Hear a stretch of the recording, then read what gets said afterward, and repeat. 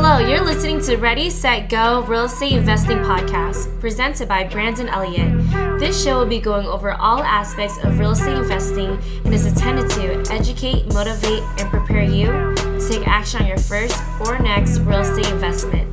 For more information, please visit BrandonElliottInvestments.com. Thank you for listening and enjoy.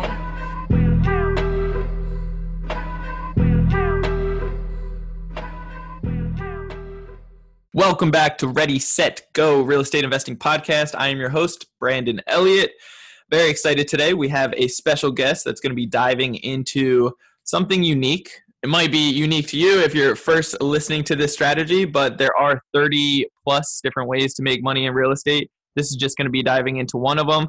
And this particular strategy, we're going to be talking about note investing. What is a note? How do you do it? What's the benefits, the pros, the cons, everything in between. So we're going to be diving into that today, and you're definitely going to want to pay attention to this one, take notes, and if you find value in it, as always, please do me a favor and subscribe, as well as leave a review on iTunes, and that would mean the world to me because it pushes it out to more people and breaks off those limited beliefs, because we are all about educating people, motivating them, and preparing them to take action in real estate investing. So with that being said, Gustavo, what's up, brother? How are you? I'm doing good. How are you doing today, Brandon? I am great. So I wanted to dive in and see, first of all, anybody out there that might not know exactly who you are, do you mind telling them, like, where are you from, what you're doing, who you are as a whole? Absolutely. First off, thank you for having me on your podcast today. I really appreciate it. It's been following you on Facebook, and so you guys are doing a great job of putting out some good content, so I appreciate that. Appreciate you. So for a lot of people that don't know me, my name is Gustavo Garza. I'm here in Houston, Texas. My main company is called ClearPath Property Solutions, and I started diving into the world of real estate in September of 2015. And I got started because of the fact that we were about to buy a mobile home park. And then when we were getting close to the end, kind of freaked out because we really didn't know what we were doing. And we decided to get educated and learn from people like Brandon and many of the other people that are out there and start absorbing the information. And this world it's essentially changed my life 180 degrees on what my perception was on how to build wealth, how to, create profits or flip real estate. It just really changed everything. I think that was one of the pivotal moments in the life of myself and of my wife. And so we've lent money out. We've rehabbed residential properties. We've done it in different states. I'm here in Texas. We've done it in Iowa. We're in Florida. We have wholesale properties. I've just been going out and trying to do and experience as much as possible to learn what I like. And I always kind of joke that it's kind of like sleeping around in real estate. I haven't really figured out who I want to marry yet. I'm just kind of, trying a little bit of everything to see what I like and what I don't like, so that I can really hone in and focus on what I feel is going to be the business that's right for me and where I can do the most good or create the most wealth with the least amount of time. I love that. I mean, sleeping around in real estate, I've never heard that expression before, but it's so true. And I actually do really promote exactly that. I think there's so many ways to invest in real estate, and a lot of people out there, at least, they're educated on the fix and flip because they see it on TV, or wholesaling because everybody and their grandmother's doing it now, or, rentals. But they're not educated on all the other ways to make money in real estate. So it's very cool that you're getting out there. You're doing a little bit of everything. And it's kind of funny how, you guys were going in big at first until you realize, hey, do we know what we're doing in this? Maybe we should back up, take a step or two back, and then really get the proper education. So kudos to you for doing that. Yeah. And I think one of the biggest things is, it delayed our action a little bit, but I'm glad we did it, because that would have taken all of our resources. Yeah. Like all in one fell swoop. And then we had no clue about management or all the different things to look for when buying a mobile home park. So there were so many questions we had not asked. Yeah. And there were so many things due diligence wise that we had not done. I'm glad we didn't jump in for those exact reasons. And because we didn't, that allowed us to really divert a lot of our resources in a bunch of different directions and really kind of determine what we liked.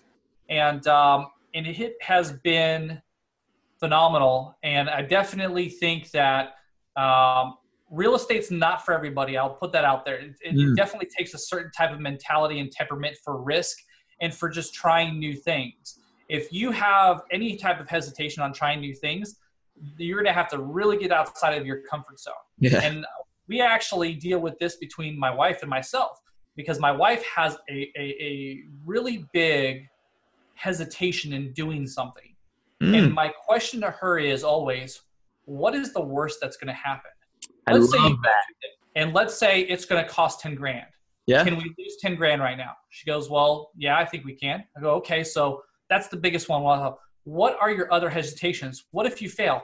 People fail all the time. It doesn't stop us from continuing to do it. So you might fail, but guess what? You'll learn something. Okay, what are your other hesitations? And ultimately, when we run through this exercise, it's just a personal barrier that she's got to break through in order to just go and do it.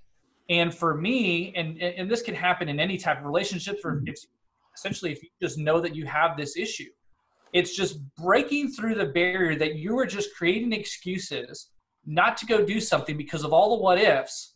And that's why there's that saying, C students are the ones that run companies, and the A and B students work for the C students, because the C students were the ones that cheated in school. Yeah. They're the ones that did whatever it took to pass so that they can get through it. And so they are already trained, and they already know how to take the risk, how to write the answer so the teacher doesn't catch you, how to, try to figure out what answers are coming up on the test to prepare for it. A and B students don't do that. They just study the material, they memorize it, they know the material. The C students are the devious ones. That's why we run companies. And so that's a good thing and a bad thing. Because we don't like conforming to a lot of things, and we just go do it because what's the worst that can happen? I don't know the subject, so if I cheat and I pass the test, then I pass the class. But if I cheat and I get caught, well, I was going to fail anyway, so what would be the point? And there's that different bit of mindset that goes along with it. Now, I'm not advocating that, but I'm just kind of more of a reality check of, what typically happens. Yeah. So we have tried so many different things and have learned so much in all the aspects of real estate. And one of the things that we just recently completed, and I was talking to you about this, not that long ago, was about some of the notes that we created. Now, for people that don't know about notes, a note is anytime you finance anything, a note is created. You go to the furniture store and buy some furniture, and they finance it for you. A note is created for that furniture. You go buy a car and finance it. A note is created. A house, a mobile home, an RV, your cell phone, all these things create notes when you buy them. And that's what happens. Now, what a lot of people don't realize is that when you buy something and a note is created, the people that sell you that product typically don't hold on to the note. They turn around and they sell the notes off. Mm-hmm. And the reason they do that is because it allows them to turn their money over, make a profit, and pass it down the line, which happens in a lot of different forms of real estate. A wholesaler buys a property cheap. He turns around, sells his contract on the house. Same thing if you went and bought a car, you got a title, and then you turned around and financed it, you create a note. It's all exchanging paperwork. And for some people, they just like to exchange paperwork because paper is really what you're selling. Wholesaler is selling a contractor. Somebody's selling a note. That piece of paper is what's worth the money. And so to kind of give you guys a little bit of idea of what we did was we financed some used RVs to some RV parks. And this opportunity presented itself in talking to some people who owned an RV park and saying, hey, we need to buy some RVs, but we don't have the cash right now. And I said, okay, I'll finance it. Now, mind you, when I agreed to finance RVs, I had never done one before in my life. Yeah. I didn't know how I was going to do it. I didn't know how I was going to structure it. I didn't know anything. I just said, I'll try it. Why not? Yeah. What's the worst that could happen? I love how you bring that up too, because anybody that I'm ever coaching or even just talking to in general that are dealing with fear of, what if, I always try to push them and encourage them, what is the absolute worst thing that can happen? Let's just write it down on a piece of paper, pros and cons, what's the worst that could happen? And then at the end of the day, it really does come to identifying where your comfort zone is. And then, whether you're willing to break through that and get some growth or stay stagnant at your current level is kind of where I like to, paint the picture. But it's so good. Have you ever heard the saying, every joke is half truth? I haven't, no. So to tie this, what you're saying, right? I have, yes. Yeah. Yes, I have. Every joke is half truth, right? So Yeah. you joke about it, but you somewhat believe it, but you put it in the form of a joke because you don't know how the other person is going to react. Yep. You say like, well, we could lose $10,000. That usually is one of the first layers that you have to peel back to really get down to somebody's true fear of what's going to happen. A lot of it is the self-esteem. Like maybe they have never really, in their eyes, failed before. And that what they're truly not really afraid of is the money or anything like that. They're just actually afraid to truly say that they have failed at something. Yeah. And what a lot of people don't remember is that we have failed consistently while growing up. We just don't remember it because we just don't think of it in the context. Yeah. One of the biggest examples, like when we try to learn how to walk, right? How many times as a kid do we fall down all the time? But basis, right? We get back up, we continue to walk, riding a bike, asking that first girl out. I like to try to correlate the passion that you need for this business with that crush you had, like say back in junior high or high school. If I think we can all remember that first person that we were like, oh my gosh, they're so beautiful, they're so handsome, whatever. Oh man, I totally want to go out with them. And then you do whatever it takes to make that happen. As a guy, it was like to brush hands with the girl, right? Or like if you invite them to a movie, to grab popcorn at the same time so you could, have that physical touch, or and you're planning and scheming in your head, however to plan this out to get what you want, because this is something you're so passionate about. And I was like, take that into real estate and you'll be successful. Yeah. Unstoppable. Yeah. Because of the fact is, it's like for a lot of the people that have found those relationships, found those significant others, nothing stopped them. It doesn't matter how many times that were said no or all this other thing. We went after what we wanted and nothing got in our way. And too many times we forget that. And we let other things influence our ability not to go after them. So good. As far as taking action, when I'm coaching a lot of the people that I've coached, I use that analogy, and they're like, no, you make so much sense, because I make them remember what they did for that first person that they ever asked out, or what did they do. And that was tremendous. Yeah. No, I love it. And so that really correlates really well. Cool. So going back to note investing, just to clarify for all the listeners out there. So basically, a note is just a piece of paper that has the contract, has exactly the written instructions on what is owed, who owes it, who lent it out, and it's just paper. So that's what a note is. That's correct. It is essentially stating that you are lending X amount of money to this person backed by this asset. It could be personal or real property.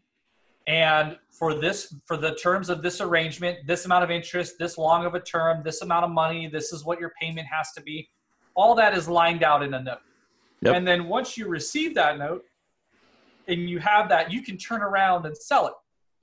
So what a lot of people don't think about in the world of finance is, in real estate, you've probably heard of, like when you go for a hard money lender, origination fees, documentation fees, like all these fees, that's their profit. Yeah. That's where they're making their money, is doing the paperwork. Yep. And building that package together. So once they have that package, they turn around and sell it. And to somebody who doesn't want to deal with all that, it's just looking to put their money to work for themselves. Yeah. And there's the value that you're bringing. You're finding the person, you're creating the paperwork, you're doing your due diligence so that you can create that package in order for you to be able to sell that to an investor who doesn't want to do that work. So true. Yeah.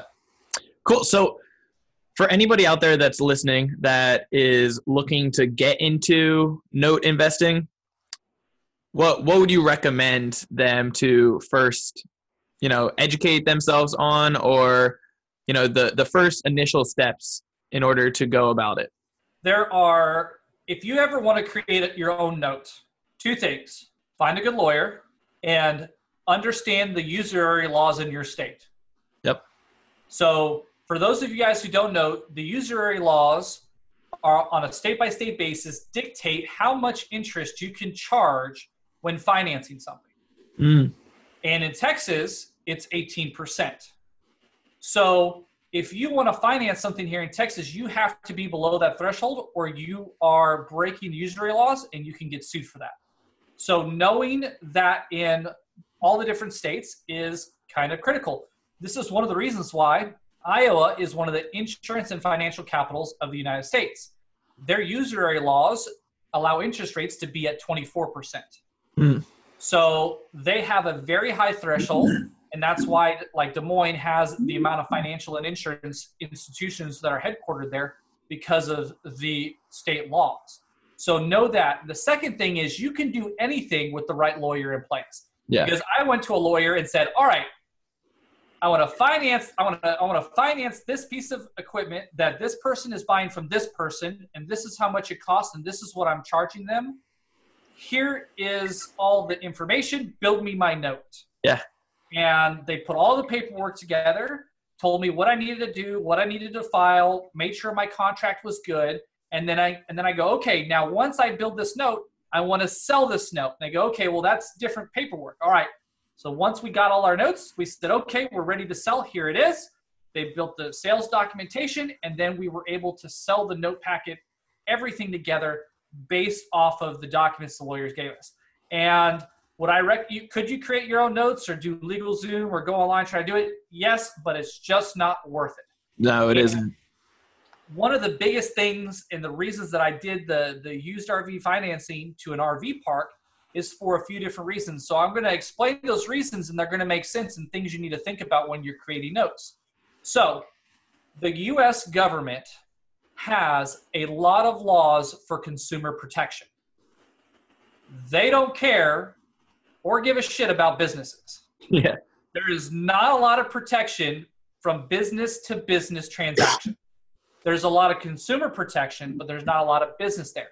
So if I were to finance an RV to a consumer, the paperwork would almost double. The rules and regulations I would have to follow would be a lot more stricter. And I would have to then go and qualify that individual, just like somebody who is going through and buying a home. Credit checks and background, they've got to get validated in order to make sure that they can buy that house and lend them because of the better lending practices that have been put in place after the last crash. When you do business to business, none of that applies. So that made the transaction a lot simpler. Yeah. So the second thing you have to take into consideration is how that asset is protected. So when I financed RVs, everybody's like, well, what if they drive it off? I go, the RV park is the one financing it. Yeah. They're it's not an individual, so why would they drive it off of their park? The park still owes me, and I'm being backed by the institution itself. And so it's like, well, how are you going to be protected? I go, well, if they don't pay me, the beauty about a business-to-business transaction is I can put a lien on their receivables. So that means that I can get paid when they receive any type of income. Yeah. So what is it called? Basically, when you receive the rents that come in, or any type of income, correct? With the proper documents put in place. Yeah, so if I get a lien on their receivables, that means when any money goes into their bank account, that I get paid out of that prior to them getting any money first. Yeah, I love it. So, now, what if they switched up their bank account? So whenever they go through that, I mean, you're always going to have, like we talked about, the what ifs, right? And so part of this process that we took a look at was what kind of cash flow the park was currently making, and making sure that we weren't pushing them on the limit of like a break even or losing money or something like that. Of course. Could they change bank accounts? Yes. Could that make it a little bit more difficult? Yes. But if they stop paying and I put an injunction on or let's say I put a lien on their business, doesn't matter what bank they do, because if they open another bank account and they stop paying out of one, I just go and have them put the lien on the new bank account they open. And since that's something that can be done by in the courts. Yeah. But again, it's kind of one of those things where it's a different asset. There's different pros and cons to lending on it. The beauty about why I did this is because the low entry point. Yeah. All the notes I were creating were less than $10,000. Oh yeah, it's a no-brainer. So, and with that being said, one of the things is like, well, who are you going to sell them to? I go, I'm pretty sure I could throw a rock at any investor meetup, and somebody's got 10 grand that's sitting around that they'd like to put to work, and these notes were making 18%. So yeah, of course. Who has 10 grand that'd like to make 18% on their money and get a monthly paycheck?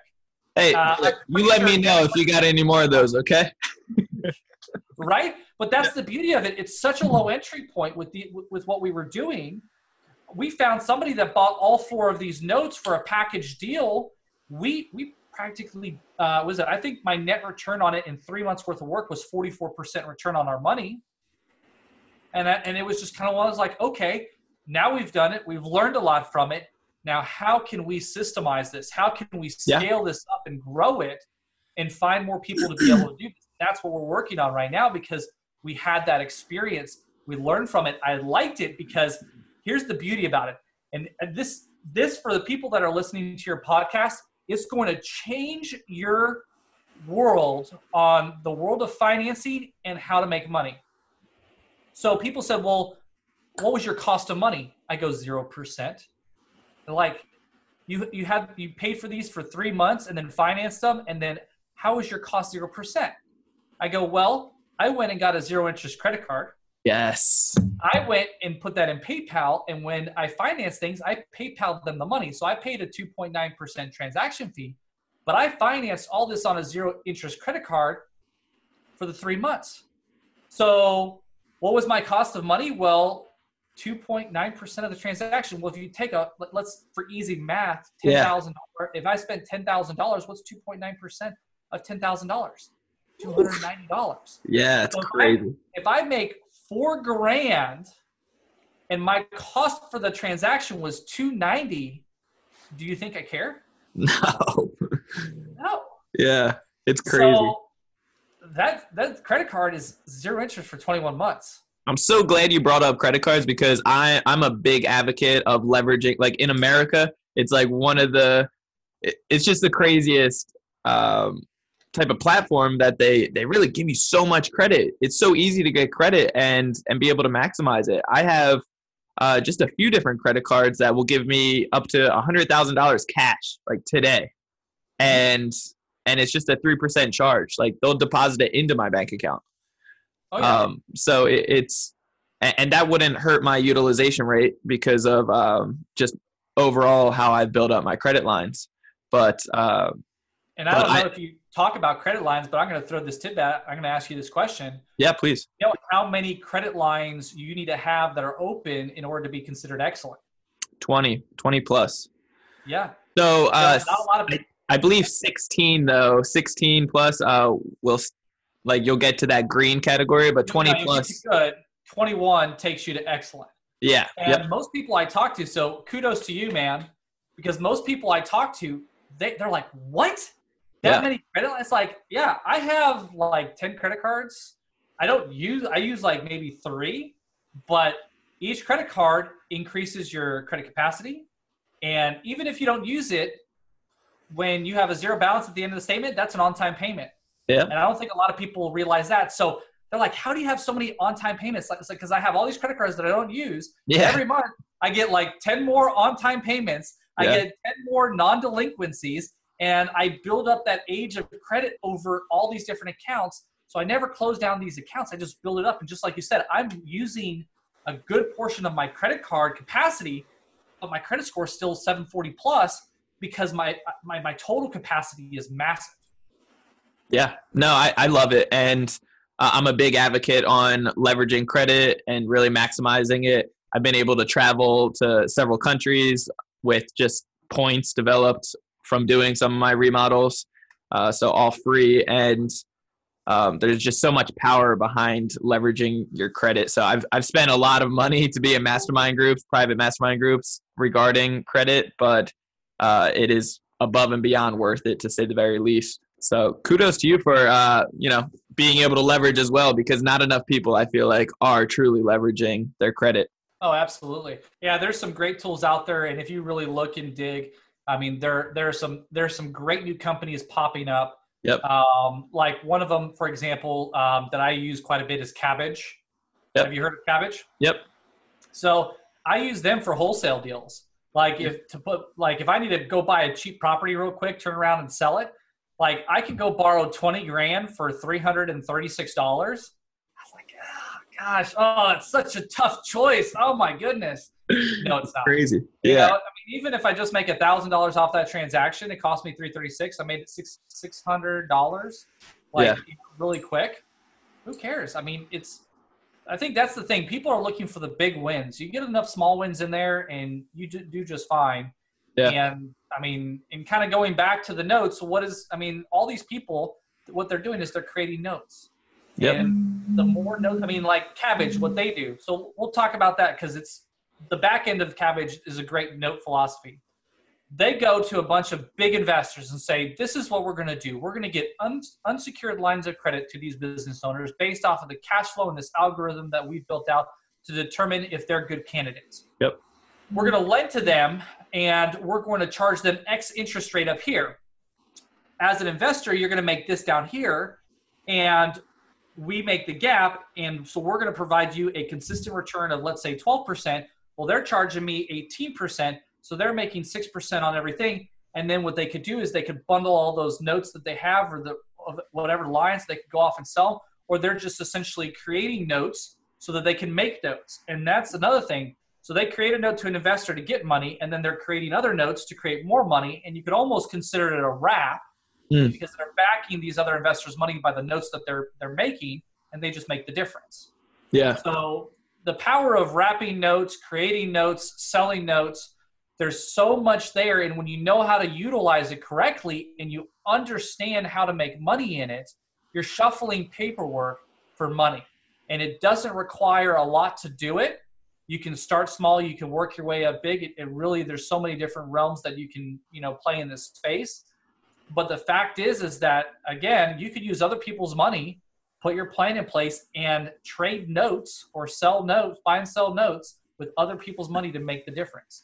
And I mean, that's the beauty of it. And that's why I like the financing side. Yeah, no, it's amazing. And the power behind it. At the end of the day, it's really just getting a little bit educated on what the hell you're doing and then running with it. Just like you said in the beginning on that first transaction, you didn't know what you were doing, but you found the resources, you found the lawyer, you got a little bit educated on it, and then you secured your investment. And you also thought, what's the worst thing that could happen? And if it's very minimum, then, why not? Because the upside of it is tremendous. So one of the places that I was kind of surprised but have a lot of knowledge on notes, and you might not even think about it this way, but are a lot of your self-directed IRA companies. So if you go to their training sessions, what are they doing day in and day out? Yeah. They're creating notes for the investors that are lending their money out on deals, and they're making notes day in and day out.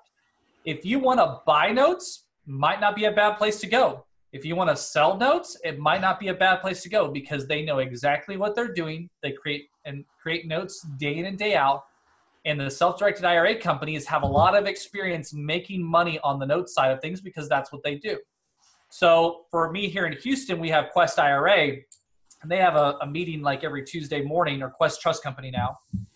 And when I sit down there and I see some of the deals that they've done with the notes and the exchanging of money and everything, it just keeps giving me new ideas on how I can go market myself, or what I can do to be able to just try something a little bit different or tweak it a little bit.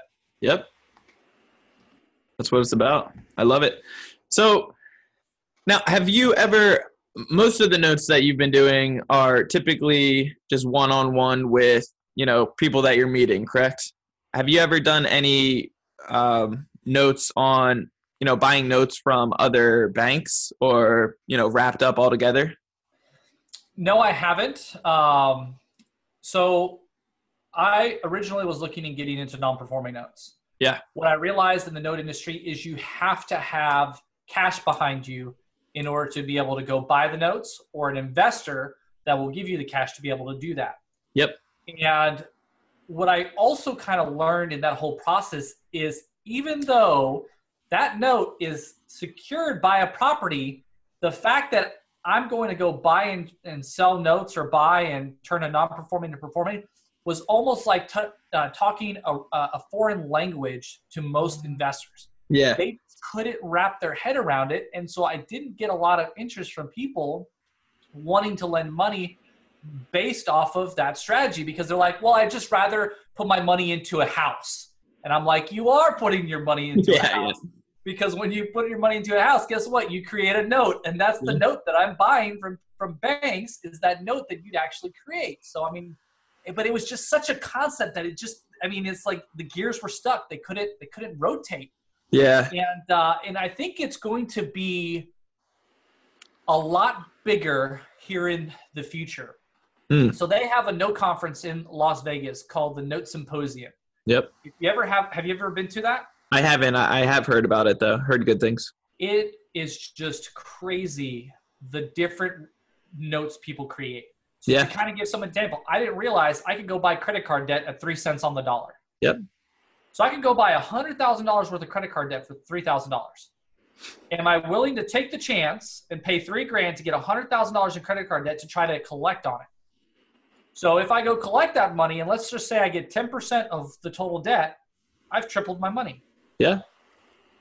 So when you hear about debt collectors and calling and restructuring debt, or, hey, well, if you start paying us today, if you make X amount of payments on time, we'll forgive 50, 75% of your debt.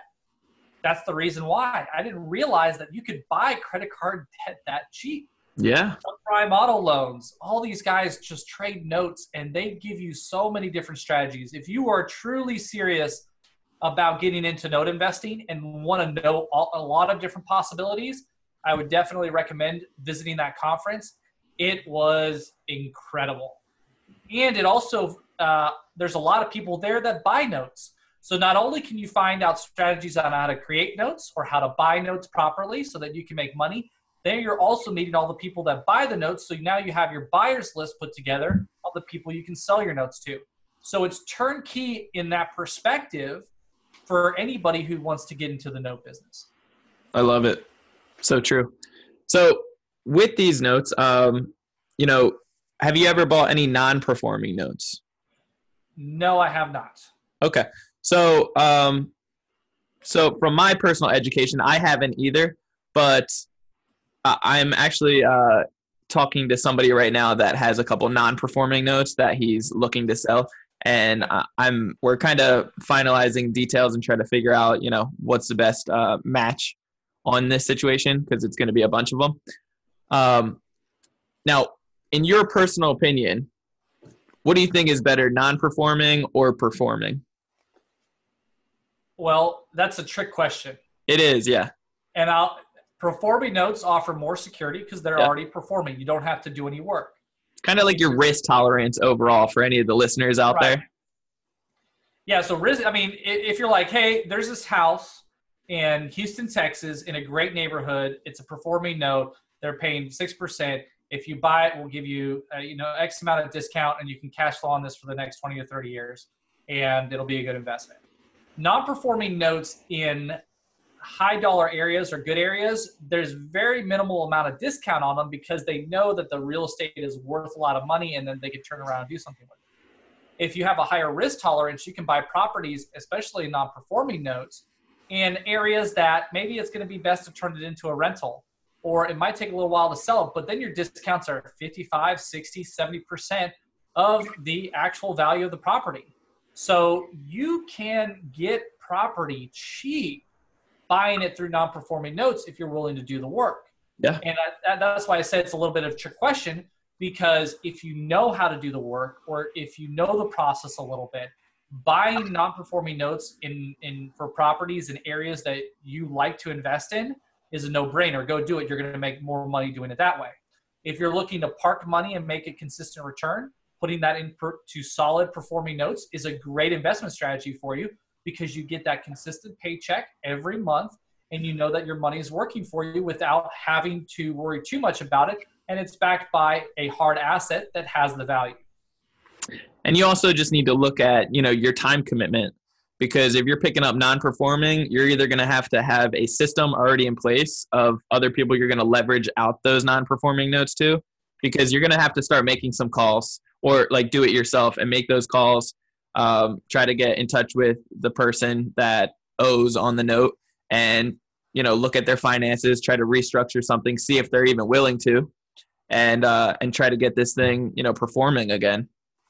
Yeah. So doing non-performing notes, you might want to love to read or have been a lawyer, because when you get the due diligence on non-performing notes, I think conservatively, we're talking about here, there are some cases where the paperwork's right here.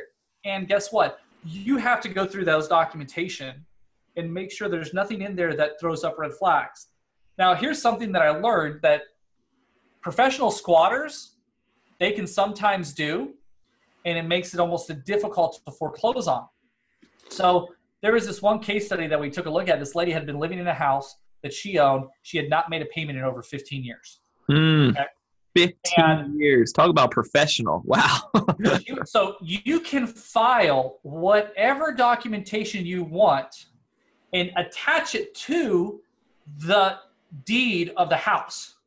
Okay? So I could go get an entire copy of the Britannica Encyclopedia and say, hey, I want you to put this and record this to my property. And they would have to do it. So now when somebody goes and wants to buy my property, they're going to pull up a file, like, let me lean back a little bit, like, however big that is. And they've got to read through that I didn't stick some things in there in between all those pages that could stop them from being able to foreclose on my property. Yeah. So this lady filed a Declaration of Independence. She had her own constitution. She was saying that her ancestral right to the land that it was sat on goes all the way back to 15 something or whatever. And so she had just like bombarded this with all this documentation, had gone to court several times, and had knew the statutes well enough to be able to get the cases dismissed, or nobody was willing to fight her on it to take the property over. Wow. Because of the fact that it would cost more money to fight it than the property was worth, and therefore nobody would want to buy the non-performing note. The bank would try to foreclose on her. She would take all this documentation and say, hey, you're going to have to fight me on this. And so it just wasn't worth it because of all the different layers she had built into this property. When you're dealing with real property, that's something that you have to deal with because of the fact that it is real property. AKA one of the reasons why I like the little personal property with the title, because I don't have to deal with all that.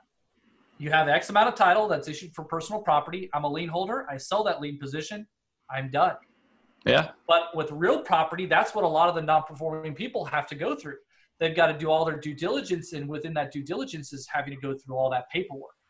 So, but again, not every case is like that. Yeah. But it's one of those things where you have to be aware of it. You got to know what you're looking for. And if you don't know what you're looking for, then you might be buying property that you're never going to be able to unload, and now you've got an asset you can't do anything with. So true. Yeah.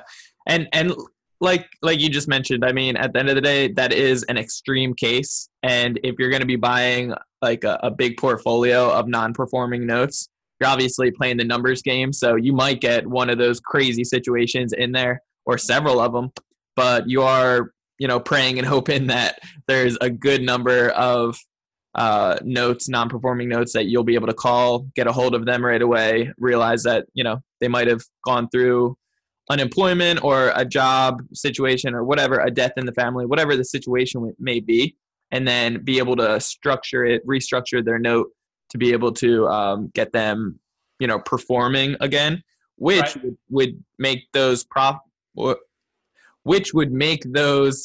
notes a lot more profitable, and then you could resell a performing note. That's correct. So the typical thing is like loan modification, like you talked about. Yep. So you have loan modification, you have cash for keys, you have foreclosure, and I forget what the other one was, but those were like the top 4 strategies for non-performing notes that you can execute. Mm-hmm. And for anybody wanting to get into it, don't go in blindly. Literally, there are some great people out there that do non-performing notes, that teach classes. Yep. It's a lot of great information. The cost for their class is minimal for what it would cost you if you invest in a bad non-performing note. And that's the biggest thing that I'm pretty sure most people take away from this is get educated and take action, because that knowledge is going to be worth it every penny. Just like hiring a lawyer to drop your documentation is worth every penny. People are like, well, I don't want to keep spending $500, $600, $1,000 to draw paperwork. Yeah. If something goes wrong and you're putting $200,000 into a property and you're worried about $1,000 worth of paperwork, don't do the deal. Seriously. It's so true. Cool. Well, is there anything else that you would recommend as far as, somebody getting started in buying notes for themselves? Let's see here. Start small and understand the process. I think just kind of like people progressively in life, they go bigger, they take a little bit more risk because they have the experience, they feel more comfortable with things. Mm-hmm. Don't try to tackle something massive. Don't try to go to a bank and buy 100 non-performing notes right off the bat. Really just kind of take your time with it. And again, go and ask yourself, what's the worst can I lose? Well, I can buy this non-performing note for $10,000. Am I willing to lose $10,000? Yes. Do I think this will be a great experience? Yes. Is this something that I potentially want to do? Yes. Okay, then go ahead and do it. But it's just kind of like what they say about going to Vegas. Whatever money you take into a casino, you've already lost it. Yeah. You got to play the game like you've already lost the money, because once you do that, you remove the fear, you stop counting your chips, and you focus on the task at hand, which is winning the hand or doing whatever you need to do. And then those people that have that type of mindset are the people that are successful in doing that kind of stuff, because they are eliminating the things that hold people back in gambling. And this is gambling. Everything we do is risk or gambling or however you want to put it. Yeah. It's just a calculated risk or a calculated gamble, right? That's right. Yep. And so that's what I would kind of point out is calculate the risk, calculate the gamble, go in with the mentality going, if I lose everything, I'm okay, because, this is something that I want to try. I'm not saying blindly go into it, but make sure it's like, hey, people read blackjack books before they hit a blackjack table, or read a book about craps or whatever. But do your research, have some confidence, go in there, take some action. And I can't tell you how many things we've failed at and how many things we've had success with. And so far, my successes have outweighed my failures. And by all means, I am not rich. I don't make like a tremendous amount of money or anywhere in that realm of things. But what I have done is I have gained so much experience over the last 3 years that has become so valuable in how I approach almost everything now in life, as far as finances and real estate and personal property and everything, that it has ultimately changed me for the future, which I think will pay its dividends in the future. And I'm still trying to figure out things out. And I don't think anybody who says, well, I haven't figured out, I think that person's probably lying to you. Yeah. I think that in all sense of the fashion, we're all still trying to figure things out. We all don't have crystal balls, but that's okay. And so if that's one of your biggest fears, well, I don't feel like I know all that I need to know enough, take some action, learn from it, and move forward, because that's all we do in life, and there's no reason to stop that. We just need to continue doing that. So good. So good. I appreciate that. What are your next moves this year? I know you got a couple big goals coming up. Do you care to share on those just for a moment? Yeah, so absolutely. So I know I shared these with you last time, but for everybody listening out there, my goal is I've shifted towards passive. I'm gonna purely focus. I won't say purely, but majority of my focus is on passive income. Mm-hmm. My 2-year goal is to be generating at least $10,000 net a month that's going into my pocket, so that I can take my family for 12 months on an RV trip from Houston, make a big loop all the way to Alaska and back. Mm-hmm. And so that is what I'm shooting for. And right now we've got 2.5 acres that we're going to build into an RV and boat storage facility. Okay. And once I've got that one squared away, which should be within 6 months, I will be looking for this next one. And my goal is that I can reach my goal if I do 4 of these. So 1 every 6 months. And if I can make that happen, I hit my goal in 2 years. I take my 12-month trip. That's going to be my reward. I'll come back from that and refocus to maybe do 4 more, double my income, and then do another trip. Yeah. But ultimately, my real goal is just to spend time with my family. I think we talked about this, and I think this is kind of something that everybody should do. I know a lot of people talk about vision boards. Yeah. But what I like to do is think about what my ideal day looks like. And it's not really materialistic, but how do I want to spend my time? And so my ideal day, and I'll share this with you because I think this kind of give you a sense of about who I am a little bit, is I'd love to wake up in the morning, cook breakfast for my family, take my kids to school, come back, go work out with my wife, have lunch with her, go work in the afternoon from like 1 to 4, and then come out and be involved in my kids' sports or go see them practice or whatever, do that kind of stuff. And that's what I want my typical day to look like Monday through Friday. And if I can achieve that, I believe truly in my heart that I will be a happy man. I don't need expensive cars or houses or anything like that. That's how I would like to spend my time. That's how I'd like to spend my day. And if I can get to that point, then I would consider myself to be a great success in what I have done because I have been able to achieve what I consider a perfect day. So I would challenge all your listeners to really think about what their perfect day would look like and really strive to make that happen. Yep. I've done this a lot more in the beginning of my entrepreneur journey, but every now and then I do like to update it and write down, on a list of all the ideal things that I would like out of life, and then, what that ideal day would look like on a regular basis. And I think it's very powerful to really manifest that, see it on a piece of paper, and really be able to, work on those goals, because as you write it down, you might, and really ask for something big, something huge. I think it will be a lot more eye-opening to see it all start come into foreseen once you, put it out there. So I don't know if you have one of these, but this is the 5-minute journal from Tim Ferriss. Yeah, I don't. Okay, so this right here is actually really hard to do. It doesn't take a lot of time when you first start doing this, but it's really hard. And this kind of helped me come up with my perfect day because it kind of put things in perspective. And if you kind of go through it, says what you have to write down 3 things that you're grateful for. You have to write down 3 things of what would make today great, and then your daily affirmation. And then at night, 3 amazing things that happened today, and how could I have made today better? And what's so difficult about that task is because you will get a sense that you're writing down the same things over and over again. And then you're trying to challenge yourself to really think about your life and what you're trying to accomplish. And are there things that I should be grateful for that I'm just not thinking about? Yeah. And it really makes you put some of that thought in there. This really kind of helped me put into perspective just all the people around me, all the family, friends, investors, people that have gotten to me to where I'm at today. And I write down a lot of people's just personally, like there's a lot of people's names in these books that like, I'm grateful today for this person, this private investor. Without him, I would not have been able to do this project. I would not have been able to make $20,000, which allowed me to take a trip with my family. Yeah.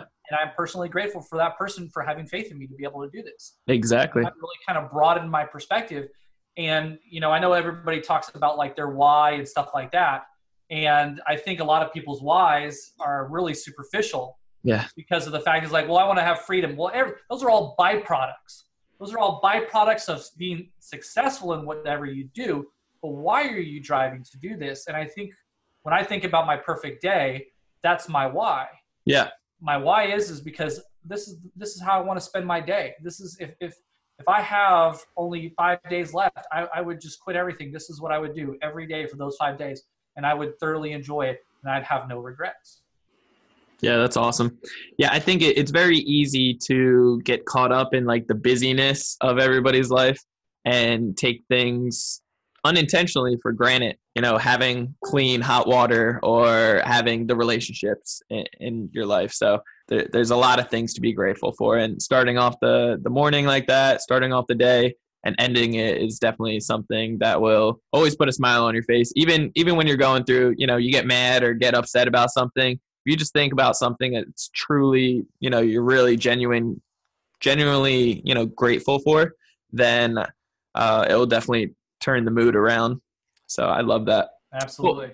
Well, brother, is there anything that the listeners can do to give back to you? Well, I mean, I'm pretty sure just like any investor, we're always looking for money, cheaper and better or whatever to accomplish anybody's goals. But I'm always on the hunt for more capital. The more capital I have behind me, the more deals we can do, the more we can help each other reach our goals. And I think that's one of the biggest things.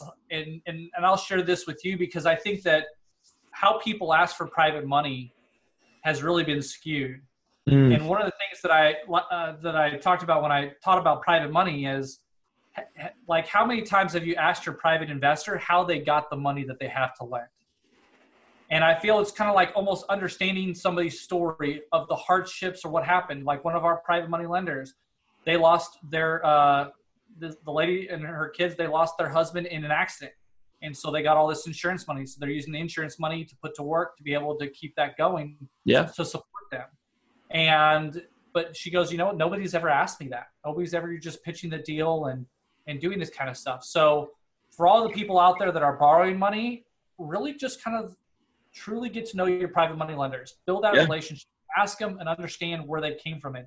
And for everybody that's looking to lend, you got to have a relationship with somebody.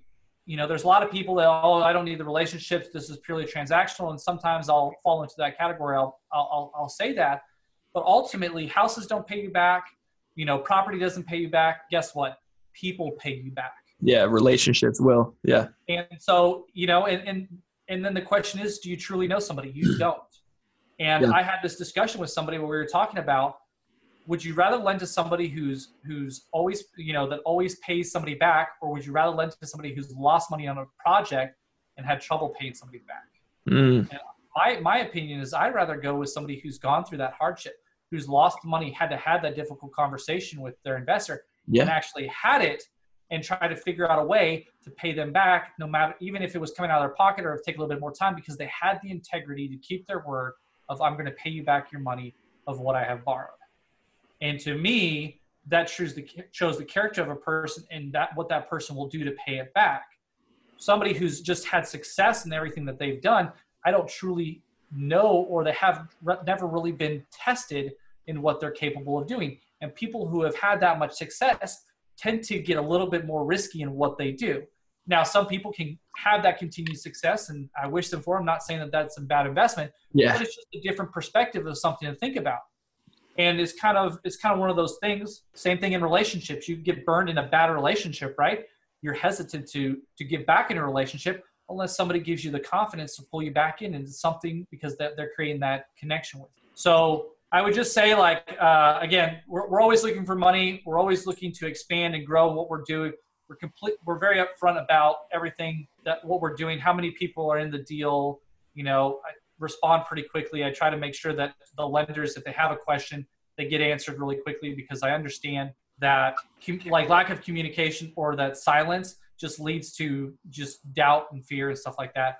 So sometimes I kind of get carried along in the busyness of everything, but if I get a message from an investor, I try to turn around, and sometimes I let it go. It's like, oh man, I'm sorry, I haven't talked to you in a while. Here's an update. Here you go.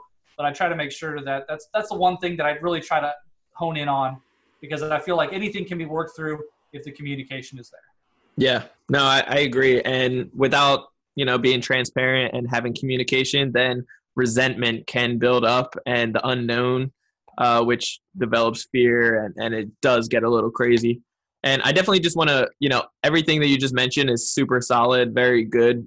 And I 100% agree that a lot of people, they don't know how, a lot of people out there don't know exactly how to, raise money, or, maybe they're not asking the proper questions. But I've raised money a few different times, and just to give a little bit of feedback, just because I feel like it might be relevant right now. A lot of people have actually been asking me, that's something that they're struggling with right now, on, how do I raise money for these deals? And what I like to do, I've never asked for money, but I've always had several people always offering money after they see my excitement. And when, neighbors or anybody that you're walking around with, doctor visit, like anything, the mail person, anybody and everybody, if you are just, your energy that you bring to the table, and that you're telling them, telling them when they ask you, like, hey, how's your day going? And you say, hey, I just got another deal, or, I'm working on this other big project. It's super exciting.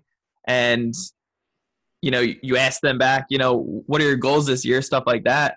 A lot of people, to a small degree, I feel like have either given up on their own dreams, or they get excited so much about the energy that you're bringing to the table with your dreams that they want to be a part of it somehow. But before you take that money, I think it's very important to ask, like, well, what are your goals and plans with the money?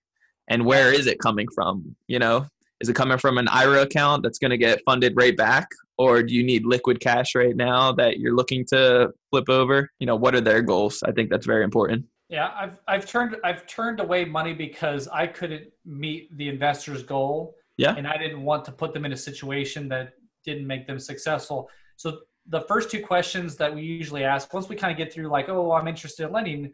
So when I understand that, the two questions are, how much do you have to lend and how much are you willing to lose? Yeah. I never let anybody lend the full amount right off the bat if their answer of how much they're willing to lose is less. If they're like, oh, I have 100,000, but I go, how much are you willing to lose? And they find that to be an odd question.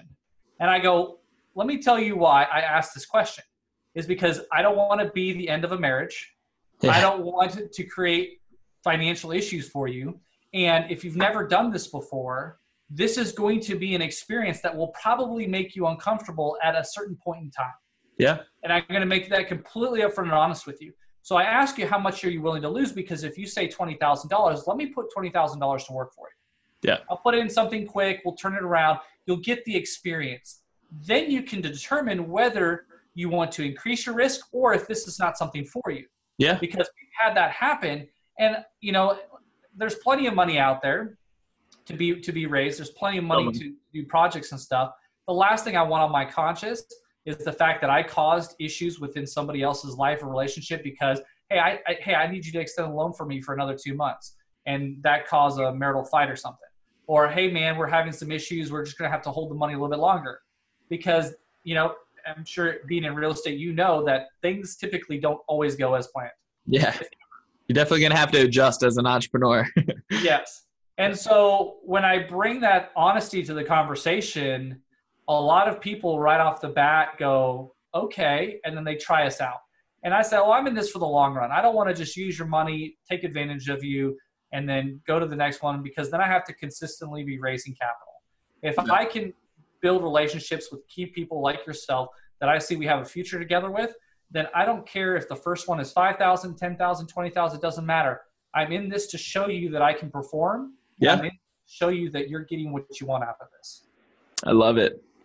So good. So good. Gustavo, bro, I appreciate you so much. Is there, how can any of the listeners, if they found value in this and want to get connected with you somehow, how can they get a hold of you? You guys can give me a call on my business line, which is 832-930-3131. Or you could reach out to me by email, which is gustavo.garza@clearpathproperties.com. Those are the two easiest ways to get a hold of me. And if you guys have any questions about notes or thinking about getting interested into it, I can definitely share some information, talk to you about it a little bit more, and definitely help out any of your listeners if they're looking for any advice. I love it. I appreciate you so much. This was nothing but great content. So I think we did the job today by, educating people and motivating them and preparing them to take action in real estate. So super excited. Excellent. Well, thank you for having me, Brandon. I really appreciate your time. Of course. No, likewise. And for any of the listeners out there, if you want to connect with me, you can always do so on BrandonElliottInvestments.com.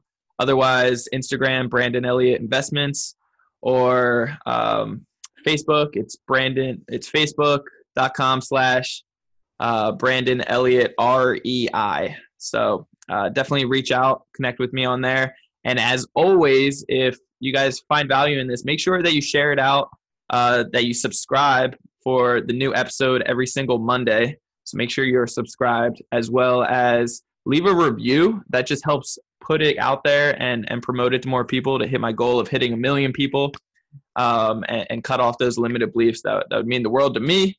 That'd be an awesome way to just show that it was valuable to you. And if you send a screenshot that you subscribed and left a review, send it over to me. I will send you my book, Action Driven, absolutely free. And there's tremendous value in this. A lot of storytelling as well, because stories sell, books don't.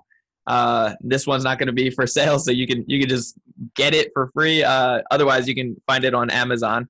But I've always been known as somebody that takes action, and there is a lot of things in here to cut off limited beliefs, cut off fear, and things that you can start implementing on a daily basis that will actually turn around procrastinating and actually start preparing yourself to fully take action on a daily basis. So this is definitely going to be great. You're going to want to get your hands on this. So do me a favor, subscribe, leave a review, and share this out and send a screenshot of that to me, and I'll take care of you. So I appreciate you guys all so much for tuning in. And till next time for Ready, Set, Go Real Estate Investing Podcast. We'll see you guys next time. Gustavo, you're the man. Appreciate you, brother. Thank you. This has been another episode of Ready, Set, Go Real Estate Investing Podcast, brought to you by Brandon Elliott.